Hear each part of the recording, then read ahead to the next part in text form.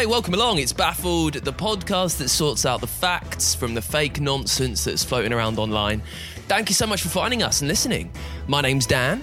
I'm trying to cobble this thing together, I think. I've got facts for you about bees, about beans, and about burning bags. Also, I've got something that I think might really help us out. I've come up with a plan. I'll tell you about that in a sec. First, let me introduce Connor. He's with us. Hey, Con. Hey, mate. How are we? Yeah, mate. Very well. What facts have you got? So I've been digging deep this week, and I've got three nice ones for you. So basically, we're going to talk about how long it takes to paint some lips. Is Keanu Reeves very humble, or is he very clever? And are pigeons better than we think? Worried that you've brought up a question. Well, we need a definitive answer to the Keanu Reeves question by the end. Also, Mark's here as well. Hey, Mark. Hello. Right, coming up for you this week. Being shot at? Have a cup of tea, it'll all be okay. What's the issue with airplane food? And finally, is it war paint or is it actually useful? I will answer it, don't worry, Dan. Well, I was waiting. So good, let's crack on then. It's another Baffled. Stay there.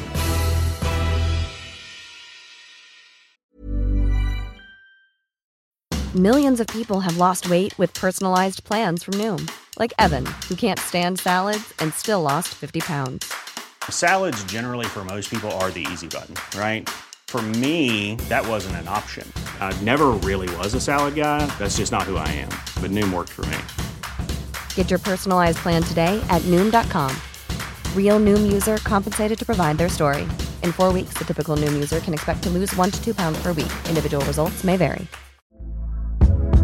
Hey there, it's Michelle Norris. I'm host of a podcast called Your Mama's Kitchen. When I travel, I'm usually looking for a way to find a taste of home when I'm not at home. And one of the things I love to do when I am at home is entertain. And Airbnb allows me to do that. When I was in California recently, I rented a house that had a great kitchen. And when we were sitting around the table, we were all thinking, we're in someone else's house. Someone could be in all of our homes as well.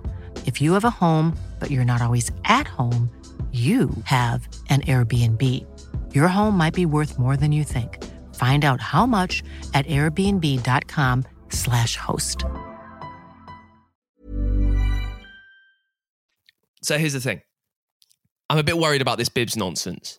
I'm a bit worried that we're like 17 episodes into the podcast now, and the one thing to take away is people emailing you, Connor, saying they want to be part of your Bibs society. So I'm thinking really Mark and me, we kind of use it as a ploy to get more people listening to the show.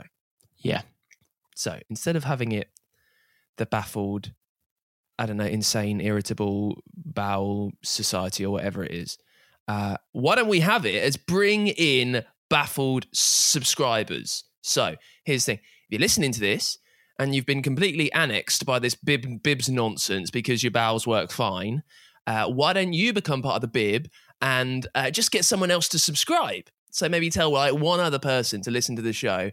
And if that happens, then we'll be on at least over 1 million listeners. And then we can all go and live in Hawaii or something. And Connor, you can finally get a lot of Sudocrem for your bum. Is that all right? Yeah, I'm all for that. I was also feeling, quite a lot of pressure being the founding member of Bibs. So I'd like to just sort of move past it and find the positives in it, So instead of, I know that this is classic podcast fare in that, hey, bring in another listener and you can be part of the club. But serious, just if you tell one other person to find this show, to maybe subscribe to this show, you can be part of this Bibs and you can be safe in the knowledge that your arse works fine. Mark, have you got anything to say about this? I've gone deep, boys. I've done a thing, and I don't know if you're on board with it, but I've done it anyway. Oh no! Have I ruined what you've done because I've changed the meaning of Bibs? No. What's happened? You've actually, weirdly, none of us have spoken about this in the week, but I think we're all on the same page. Yeah. I mentioned last week that we should get badges. Yeah. We've got badges. No.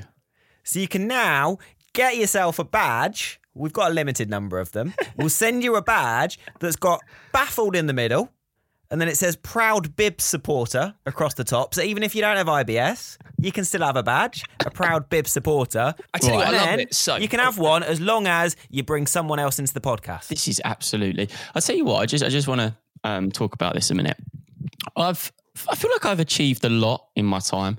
And, you know, with the radio and the presenting and getting this podcast, it's been good times. But this is hands down for me the most proudest I've been of something. Proudest or confused at how we've got to this point? I'm not because confused. I'm between the two. Well, you know, I think from an outsider's point of view, who's maybe new, today's episode is, you know, a new listener. They're very confused. I'm not. I understand it. I'm happy about it. And I think that it is fantastic that this is happening right now. Right. I'm going to go away, figure out how we get badges to people. I will let you know next week. Right, I tell you what, Mark, for your sterling work in doing this on the sly, you can kick us off. Take us away with your first fact. British military tanks are equipped to make tea. How so? Like spurting it out? So inside, no, not like in place of actual weaponry. I was expecting like a teapot at the end and then you just push a button. No, that's a little this bit little tea comes out. There is a boiling vessel inside of British tanks so that they can have a tea or, a coffee. But let's face it, we're British, it's tea anytime, including during battle. Important. Is important. it specifically what it's made for, though? Yeah, so basically it's made for two reasons. One, making tea. Two, for heating up the foil bags that military rations come in. So it's purely for food and water. I love the fact, though, that the fact that you've delivered isn't about the foil, it's about the tea, because you know that is just more for the people, right? Yeah, exactly. Yeah. It goes on. So obviously the whole point is that armoured vehicles are intended to have people on the inside. If you go outside while you're being shot at, you're going to get shot. So therefore, if you're inside and you need a cuppa, you don't have to leave. I love the fact that someone has thought about going, what do Brits need if they're inside a tank in the middle of a battle? Oh, somewhere to make tea. I love as well the thought of somebody mid-battle, you know, there's bombs going off and bullets firing. They're thinking, debating leaving this tank for a quick typhoon. Because that's the point, isn't it? That's the really baffling thing. Is that, like, if you're in a tank, you ain't messing around. Like, you have been called in to go in with heavy duty stuff. You've not really got time for a cup of tea. No, especially when you're on the front line. You can't be pulling over and putting your hazard lights on and getting a quick cuppa. Do tanks have hazard lights? Well, you know, I'd like to think they did. But you have to say whatever they're doing, like tanks, they're always in hazards, so that would be pointless. It would be, yeah, it would be pointless. Of course, there are hazards everywhere. You're in the middle of a war zone. There also is an insulated liquid-containing vessel on the rear end of tanks that means that actually you can use a tank for cover, and then whatever's in that little vessel, probably tea, you can go and have a cup of tea while you're taking cover behind a huge tank. Okay, so explain the vessel to me then. So what, is it like a little storage unit? Like, It's kind of like an urn, effectively. It's like an urn that's built into a tank. Like, Connie, you know when you got those drab jobs outside, or when you go paintballing as well, and they always offer you free food and drink, and all it is a couple of donuts, and you've got that massive, like, searingly hot urn that is always never got water in as well. It's one of those. Yeah. I would love to know if these have ever been used. Well, apparently it's quite common for, like, plastic camping cups to be hung off the back of the tank so that it's there ready for you if you want to go and have a cup of tea. I love camping, but I hate the whole process of making food in the morning. It's almost enough to put me off. Oh, I'm just not a fan of camping, full stop. No, you don't. Camping can do one. Camping is not a place for little ginger men. The only time I've ever camped was Reading Festival. And I'd done like 6 nights and I didn't shower. I don't know if you could count, like, I don't know if going to a festival is proper camping. No, yeah, I understand. It probably isn't a proper sort of camping experience like these people that turn up and they've got all their equipment. I literally turn up with a 24 crate of Fosters and, you know, some pastrami, but that is it. I know we said right at the start that I wasn't going to bring this up, but I am very curious. How were your bowels 6 days of camping at Reading Festival, eating but nothing but I need to sort of explain that my IBS isn't severe, so, you know, Like there are times My where word, mate, you've gone on about it. Like, I know, and there are times where it's really like Moderate at best. The other day, I did have a really bad turn, and do you know what's so great? Like, I think of you guys when this happens now. don't do that. Don't do that. So ever it again. makes it better for me. But I was on the way back. I'd been out with my girlfriend for like a day drinking thing in London, and then we got up the next day and we went to the CAF, and I think it was just there was a lot happening. So much story, isn't there? Yeah, there was involved a in all of lot going on, you know. There was a lot of things happening at one time, and I was in the car on the way back, and my exact words for her is, "Babe, you need to put your foot down." I tell you what, I don't usually do this, but I'm going to break rank and go in the middle because I've got another hot beverage themed fact. The first webcam ever, what it watched was a coffee pot, so the researchers who were making webcams could watch their coffee and make sure it was boiled. I actually really enjoy these simple, like, first uses of things. Like, wasn't the first use for the phone to ring someone next door, but it was just like such a simple use for it. We're getting into slightly iffy territory with the phone because was it Alexander Graham Bell? And I think that he'd take the idea from someone and just leg it down the patent office quicker. Was that a thing? Yeah, maybe. I don't know. I don't know the entire story. I can categorically tell you both that the first time I used a webcam was certainly not for coffee. No, your Control V back in the day was just 2 words, got cam. It's all you used to message, I reckon, when you were on MSN. Got cam, got cam, got cam, got cam. Like, you know, I think MSN days with the webcam were some of the best days for me.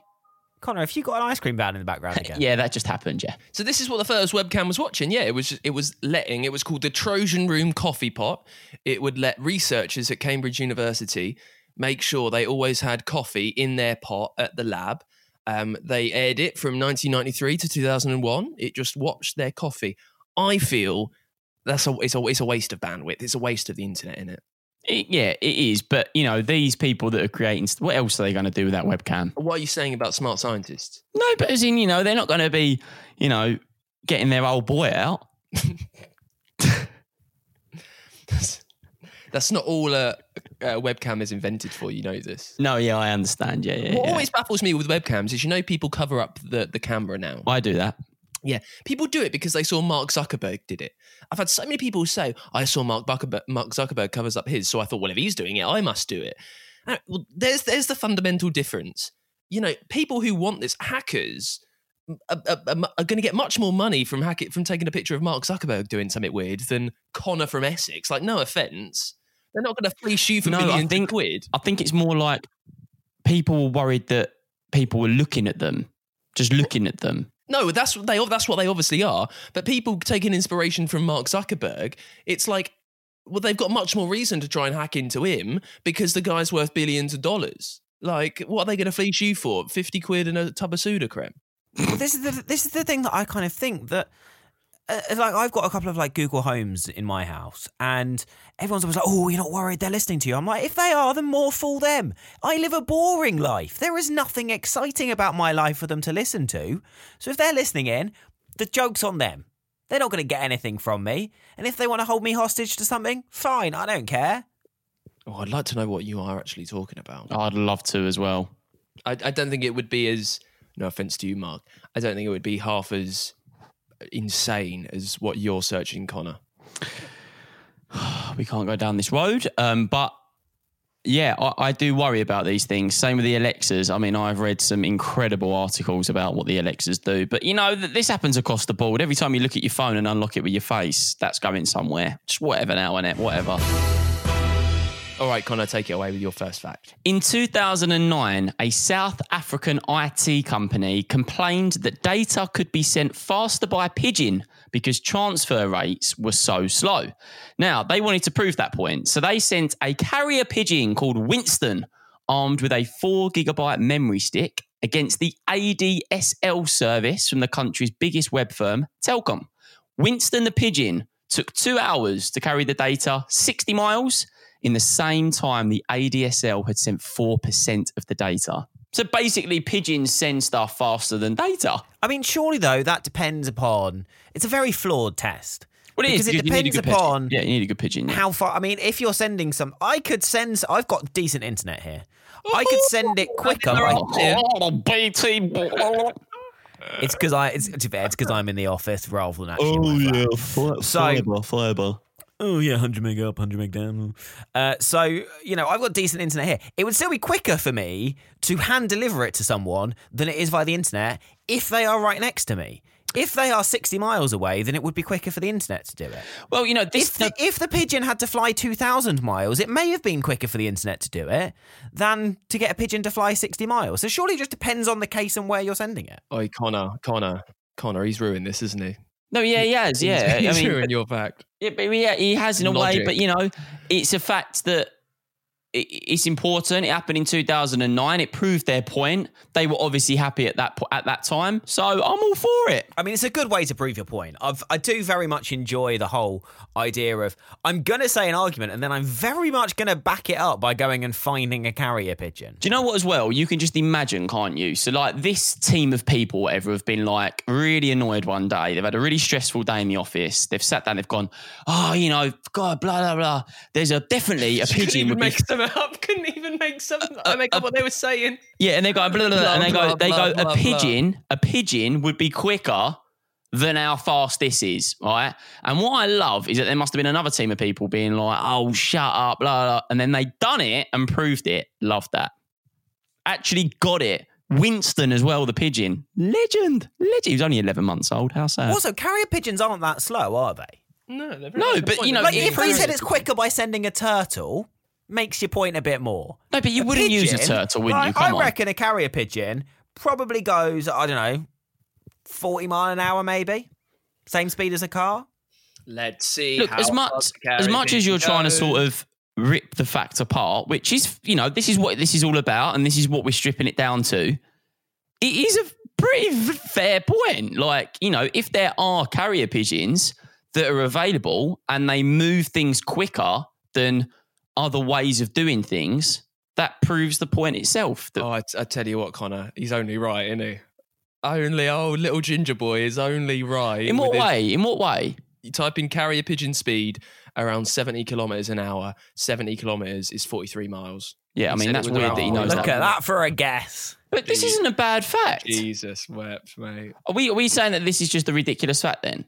I don't really care. I think more of my issue with it is that to prove their point, there has to be some very specific things in place. That it has to be 4 gigabytes of data. If it's only 10 meg of data, then it probably will be quicker over the internet, depending on where the pigeon has to go to. There's so many things that have to be right for their point to be right that I feel like it is a test, and it is an interesting test, but it is a test which is heavily weighted in their favour. Right, Mark, we had a lot of you there, so we're going to have more. Let's have your second fact of the podcast, please. Aeroplane food may not taste as bad as we actually think. Mate, I'm so interested because I hate aeroplane food. I hate it, so please explain. It's going to have to be something to do with your taste, isn't it? It's going to have to be that. Your sense of taste and smell are cut down by 50 and 20% during flights. That is why aeroplane food doesn't taste as good, because you don't have as much taste and you don't have as much smell to enhance that taste as you would do if you ate it in a normal restaurant. Okay, I beg to differ on this. It is just crap. Why is it cut down? So, you can't really taste sweetness or saltiness anywhere near as well on an aeroplane due to the altitude and pressure that you're at, and also the lack of humidity. It's interesting the altitude as comes into play there. And then also the cabin air itself decreases your ability to smell. So because actually tasting is as much about that smell and what you get through your nasal passage as it is about your taste buds, even that can have a big effect on your taste. Have you ever had a poo on a plane? Oh yeah. Many. I love it on a plane. I love it. I love the way it flushes. Yeah, it's pretty terrifying. Apparently, they drop that over the Atlantic Ocean. Well, it depends if your plane's going over the Atlantic Ocean. If you're over the Himalayas, they probably don't do that. Yeah, well, I mean, they could drop it anywhere, but I was on a flight from Scotland to Russia, and they just took a massive detour so they could drop off my dump. Do they do it consistently, or do they savour it all up and then drop it in one big? Well, when I'm on the go? plane with the older IBS, they're doing it more than once. What do you reckon they do? Is it just like as soon as anyone drops anything, they just... I tell you what, if you're listening and you've got any connection to the aviation world, there are loads of questions that I would like to ask you about planes, really interesting ones. But the one I'm going to concentrate on now is how do they dispose of turds? Yeah, I would love to. Do you know what? I'm going to up you there, Dan.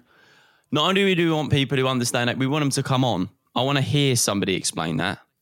I don't know how fussed I am about that. I would like that. The first guest, tell me what happens to the poo on a plane. That would sum this podcast up. That's a shame, isn't it? It's a shame that that's what we... I'm not convinced that it does get dumped. Mate, it definitely does. I mean, they can't just have a stockpile of poo. Well, they probably literally can. The planes are massive. Yeah. Like, it goes down into I think you guys are wrong and I'm right. Bag, they definitely drop poo over the sea. I'm not convinced. Okay, until very recently, until like, only a few years ago, the train company that I ride would put poos just on the tracks. They would just leave it out there. They would just dump it straight down onto the track. It was not that big a deal. Airliner toilets use a closed waste system, works much like a house toilet and flushes the wastewater into an onboard sewage tank. And that is then emptied at the end of the flight on the ground, not in the air. Right. It's my second fact of the podcast. I know instantly that Connor is not going to like this, but it's nice, short and sweet.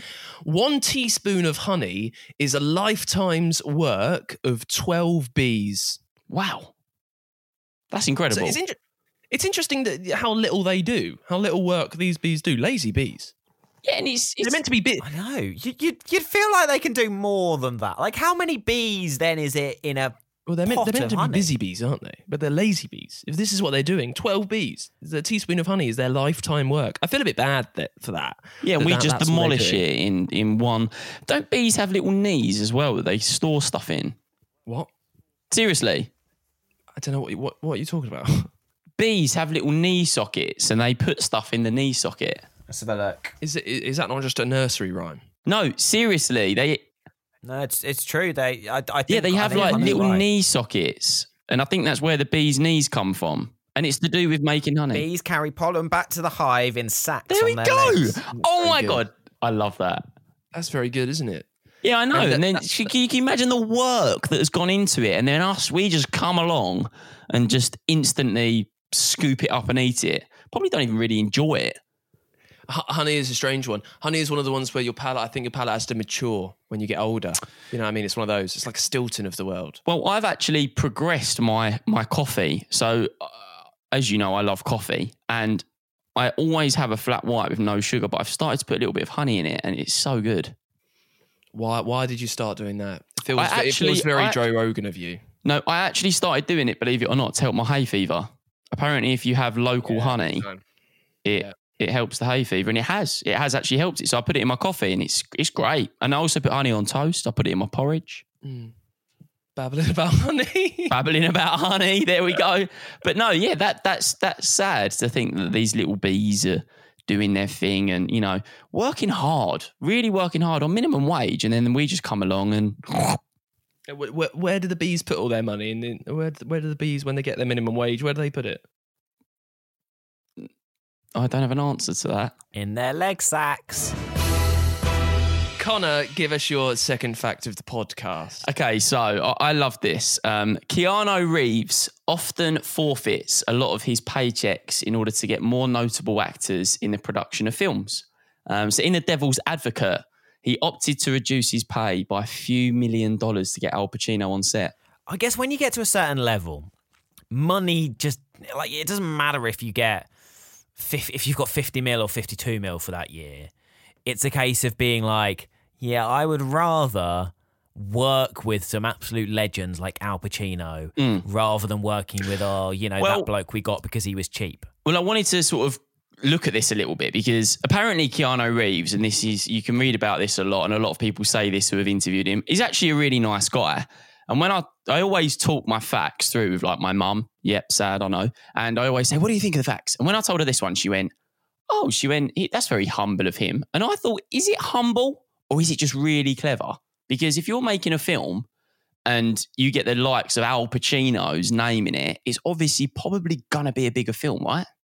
Yeah, I don't think it's humble. I think it's clever. I don't think it's really, really clever either. I think it's just probably the logical thing to do, as Mark says. If you've earned loads of money, a couple more million, so you can get Al Pacino on board, ain't really doing. Also, if you've got the money to pay Keanu Reeves for that film, you've got the money to pay Al Pacino. Yeah, but the fact that he actually turns round and suggests a pay cut is pretty cool, to get a name on there. I mean, did you do that for Baffled, Mark, with me? No, but like when you was looking at, Baffled as an overall, did you think, I'll take less here to get Mr. Knight on board? No, you just took the first offer I gave you. It was great. Okay, brilliant. Yeah, it was. I'll be honest, mate, your negotiation tactics weren't great. Dan, on the other hand, he held out for 7 whole days. He's got 4 times as much money as you. I didn't say any of this. It's all confidential. Please ignore my last 2 seconds. Yeah, I like Keanu Reeves. He's a notable oddball, though, isn't he? I think fun, notable oddball. He commits himself to roles like those John Wick films. He becomes like a kung fu master. He's had a really, really, really crazy life. I'm not going to dig into it because it is quite. No. You need to do some digging. No. He's just. I don't actually know the full extent, but apparently his life's been pretty nuts. Between all 3 Matrix films, he got a combined pay of $250 million. I think that's why he doesn't worry about taking pay cuts on other movies. Yeah. Was he in The Matrix? Was he? Oh my word! I've never seen The Matrix. Yeah, that was kind of his big thing, wasn't it? I've never ever seen The Matrix. Well, there you go. Add it to the list. Yeah, I'm not really interested in films like that. Half of your facts are about films. No, my favourite film's Cheaper by a Dozen. Jesus. And we spoke about this the other day, didn't we? I love it. It's the best film. You can't beat it, honestly. People who think there's a film better than Cheaper by a Dozen, nope, disagree. Mark, try and mention to me one film that is better than Cheaper by the Dozen. The Matrix. There you go. Mate, Connor, if you'd have seen The Matrix, you would know this by now. Connor, is Cheaper by the Dozen the only film you've ever seen? Except for, of course, Cheaper by the Dozen 2. No, what happened is the first film he ever saw was Cheaper by the Dozen, and he thought, this is incredible. Think how amazing films are going to be. Second film he watches is Cheaper by the Dozen 2, which isn't as good. So then He's like, I've peaked. I've clearly peaked. Why would I carry on watching more movies? Obviously, this one's worse than the first one. It's only downhill. I'll just carry on with Cheaper by the Dozen.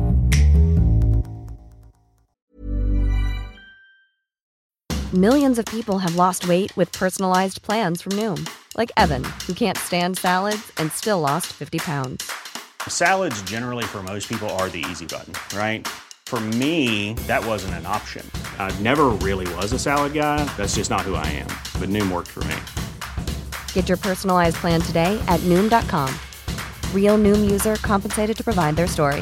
In 4 weeks, the typical Noom user can expect to lose 1 to 2 pounds per week. Individual results may vary. Hey there, it's Michelle Norris. I'm host of a podcast called Your Mama's Kitchen. When I travel, I'm usually looking for a way to find a taste of home when I'm not at home. And one of the things I love to do when I am at home is entertain. And Airbnb allows me to do that. When I was in California recently, I rented a house that had a great kitchen. And when we were sitting around the table, we were all thinking, we're in someone else's house. Someone could be in all of our homes as well. If you have a home, but you're not always at home, you have an Airbnb. Your home might be worth more than you think. Find out how much at airbnb.com/host.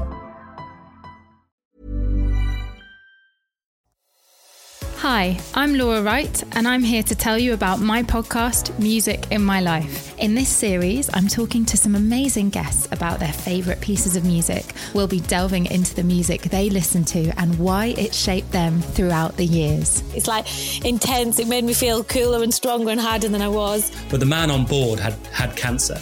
And that's obviously become a big part of my life. I can listen to it now, reminding myself where I've come from. You just completely lost it as we pulled up to the hospital. You can find it wherever you found this podcast. Just search Music in My Life. Right, Mark, give us your third and final fact of the podcast, please. So, when American footballers and other sports people wear black underneath their eyes? I do. Called eye black. Turns out creative it does have a purpose. I always thought it was just for war paint. It actually works as anti-glare. Makes sense. Makes perfect sense, doesn't it? Makes sense. Let me run you down on some science here. Skin absorbs obviously some light, but reflects the rest. So if you're looking up into the sun, tracking in American football, coming over, for example, and you're trying to make the catch, you're looking towards the sun, and that sun will hit your cheek and rebound a little bit into your eye, which will impair your vision. The whole purpose of eye black is that it will absorb this light, because black absorbs light rather than reflects it, and that then helps your vision. And loads of sports do this. There's a famous cricketer who used to use it. There is obviously American footballers, baseball players use it as well, lacrosse players, loads of different sports use it, hockey players, ice hockey players. So, it's kind of a wide thing that's used in sport. Scientific evidence on it is actually a little bit sketchy. What it has been proved to do is to help you better distinguish between light and dark rather than necessarily improve your vision. But it should, in theory, and science is kind of backing it up, help you pick the ball out better when it's coming down from the sun. Connor, what word did you make it to in that? You have no... Oh, God. I mean, apparently I ramble. I thought there was one too many sports. I thought you said loads of sports use it and then proceeded to list loads of sports.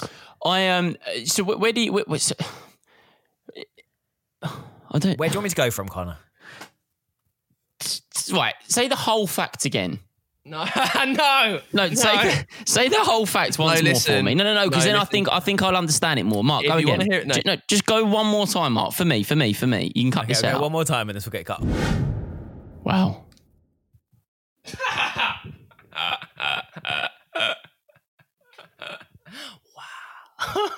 Wow. I mean, it's interesting science. Love it. Love that one. Love it. More of those, please. It makes it. Mark, you play the American football, don't you? Well, I don't know. I know the rules. I like to watch it every now and then. I'm not too sure of the actual labelling of the positions. I know we have swathes of American listeners. Quarterback. What position do you play? He's not quarterback. I play running back. Running back. I'd love to play Mark American football. I'm the small one that they give the ball to and then just say, just run with it. Are you quick, Mark? I am pretty quick, yeah. I reckon that if me and you went head to head in American football, I'd put you to the floor quicker than you put me to the floor. You are a slice of string. You are a strand of string. There's nothing to you, Connor. Strand of string? There's nothing to you. Mark, would you describe me as a bit of string? Yeah. Yeah, you're lanky. You're not. There's nothing to you. All right, I'm telling you now, when we get back in the office arm wrestle, I'll take you both down. Well, arm wrestling is no show of strength. You just need the one bit of technique. Oh, I mean, if I'm a bit of string down, you should be beating me, eh? I love the punctuation that you do with your like expressions. Like, I make noises to just make sure things are finished. You go. Yeah, it's a way all about the Connor sniff. Yeah, it's all about the sniff. I didn't know you played American football, Mark. Have you ever tested the black under the eyes? I haven't, no. And also, I should point out, because there will be some people listening to this go, you don't play American football, really. I play what's called flag American football, which is like the touch rugby equivalent. So there's no tackling in it, because like you, Con, I'm pretty much a piece of string. Okay, so basically you're not playing American football, you're playing it. No, you're basically playing tag. They are tag. very different things. It's not just tag. It basically is for tag. Our northern listeners. It's like British Bulldog with a ball, isn't it, really? It's like, you've got the touch rugby version of rugby. Yeah. Where you play rugby, but rather than a full-on tackle, you just touch them. Well, in flag football, you wear like these two flags around your waist, and then you've got to grab one of those to tackle. Okay, right. That's, yeah. Do you still think you could take one of his flags off him, the mighty, noble, muscular warrior that is Connor? I'll warn you, I've got hips like Shakira, mate. Oh, God. It's time for my third and final fact. Connor, this is one for you. I think you probably have a whiff of this already. Okay. Louis Vuitton burns loads of their bags and product at the end of this year to maintain the exclusivity of the brand so that they're never sold cheaply. I never ever knew that, and I don't own any Louis Vuitton. No, but it's more a case of, fashion, isn't it? I know you're into your fashion and your clobber your clobber to fit over those muscular biceps that you've been working on for the last 18 months. I do like clobber. So you can never go to one of these outlets and buy them dirt cheap. They, at the end of all of their seasons, they just kind of cane it and burn it, I think. That's a bit bad, isn't it, really? Very bad. Very bad. But, you know, I guess when you're charging the amount of money you're charging for a Louis Vuitton bag, who'd want to buy one that's a year old, eh? How much does a Louis Vuitton bag cost? A lot more than a Louis Vuitton bag does, if you just go down the local market. the satchel, like the big sort of like travel holder things, I think they're like $5,000. Too much money. That's too much money, isn't it? I know, but it's just ridiculous, isn't it? You're paying for a print. Connor, what's the most expensive bit of clobber that you own? The most expensive bit of clobber that I own. I would probably say my most expensive thing I own would be a pair of Loke Brogues. Give me a ballpark figure. They were $380. That's too much money for shoes. Jesus. £380 for shoes. Yeah, this was years ago. I don't really ever wear them. I'd never ever do it again. It was just ages and ages and ages ago. And I've also got a Mulberry rucksack, which, yeah, I mean that was that would have been the answer to the question. But you never use these things. The rucksack I use. I would never use it if I spent loads of money on the rucksack. I don't want to taint it. No, the rucksack I used, but the rucksack's actually a copy of Mulberry, but it was still really expensive. So it's not a Mulberry rucksack. It's a Mulberry. So basically, it's like Mulberry. It's Mulberry leather. Everything with it is exactly as you see the Mulberry bag. It's just not put together by Mulberry, basically. But it's still super expensive. It's like one of those really expensive fakes in a way. I don't understand though. I have a dirt cheap rucksack which I have used honestly since school, and it didn't cost me much money then. And I'm sure no one's flagging me down and saying, boy, oh boy, your satchel choices are sublime, but I don't get mocked for it. Why would one need a satchel that costs hundreds of pounds? No, you see, this is the thing. I went through a stage when I was probably like 17, 18, living where I live, and it being, it sort of everyone having very nice things. Sort of a materialistic stage. I've had that. I'm over it now. Couldn't care. Would never do it again. So I've just got a couple of expensive items that I don't even use anymore. And I've just bought a new rucksack that cost me £9, and I'll use that way more than I've ever used that one that was expensive. But yeah, I have a few nice things, but I don't mind spending money on. So this is another thing that, is a new mentality for me. I love spending more money on an individual item that's really nice as opposed to that amount of money on just a load of toot. Well, give me an example of when you've used this. Okay, so a good example would be Fred Perry. I love Fred Perry polos. They're about 90 quid for the really nice ones. I would much rather spend 90 quid on a really expensive Fred Perry polo than spread that out on 25 different T-shirts off of ASOS, which just aren't great. Oh, I thought you said by individual, you meant like no one else is wearing them, unique. No, I prefer to buy nice stuff like that. Because I used to just spend endless, you just spend money stupidly on clothes online because it's cheap or whatever, and it's actually just not good stuff. It washes bad. It doesn't really fit. It's just crap. So I'd rather buy nice stuff and it lasts longer. That's too much money for me. 90 quid on a polo. No, thank you. Yeah, you see, I like fashion though, don't I? I really like my clothes. So, Russell Wilson over there, what have you bought? What's been the most expensive thing you've bought? Look at you naming an American footballer. I know, I had to Google highest paid NFL player. Oh, well, you got it wrong. It's Patrick Mahomes. Well, that's a new thing. That is a new thing. It's true. What's the most expensive thing I own? Probably, to be fair, I just bought a new Tua Tagovailoa Miami Dolphins shirt. He's the new quarterback for the Miami Dolphins. That cost me 75 quid. That is as much as I will spend on a bit of clothing. Don't need any more than that. What's the name of the chap? Tua Tagovailoa. Okay, it's from Hawaii. It probably cost you 50 quid to get that name printed on the back of the top. Yeah, it's paid by letter.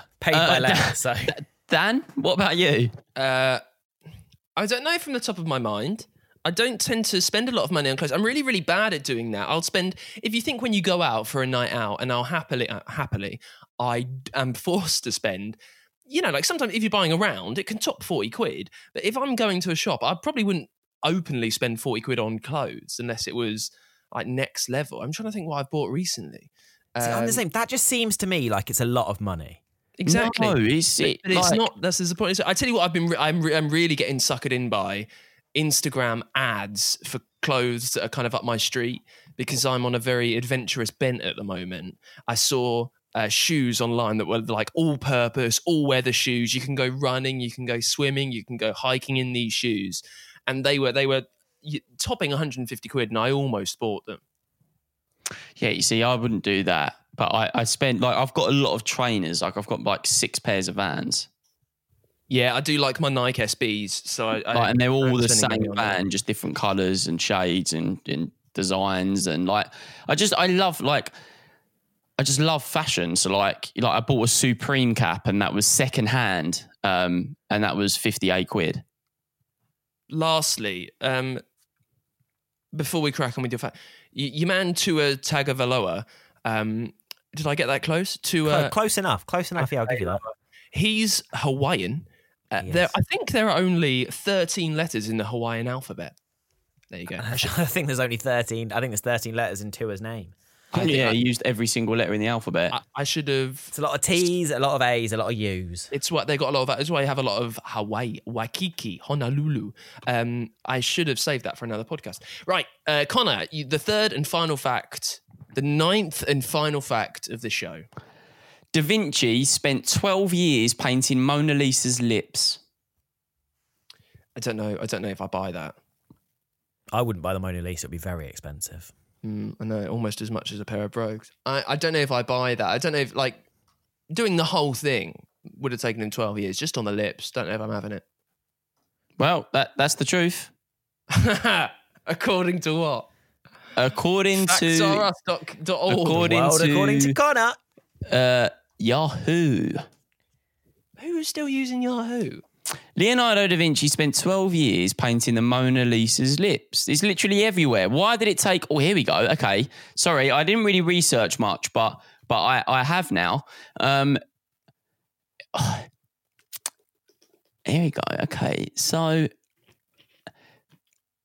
The work you're doing right now should have been done before we clicked record. Yeah, this was the final... This was actually a fact that I got 10 minutes before the podcast, which replaced the fact from before.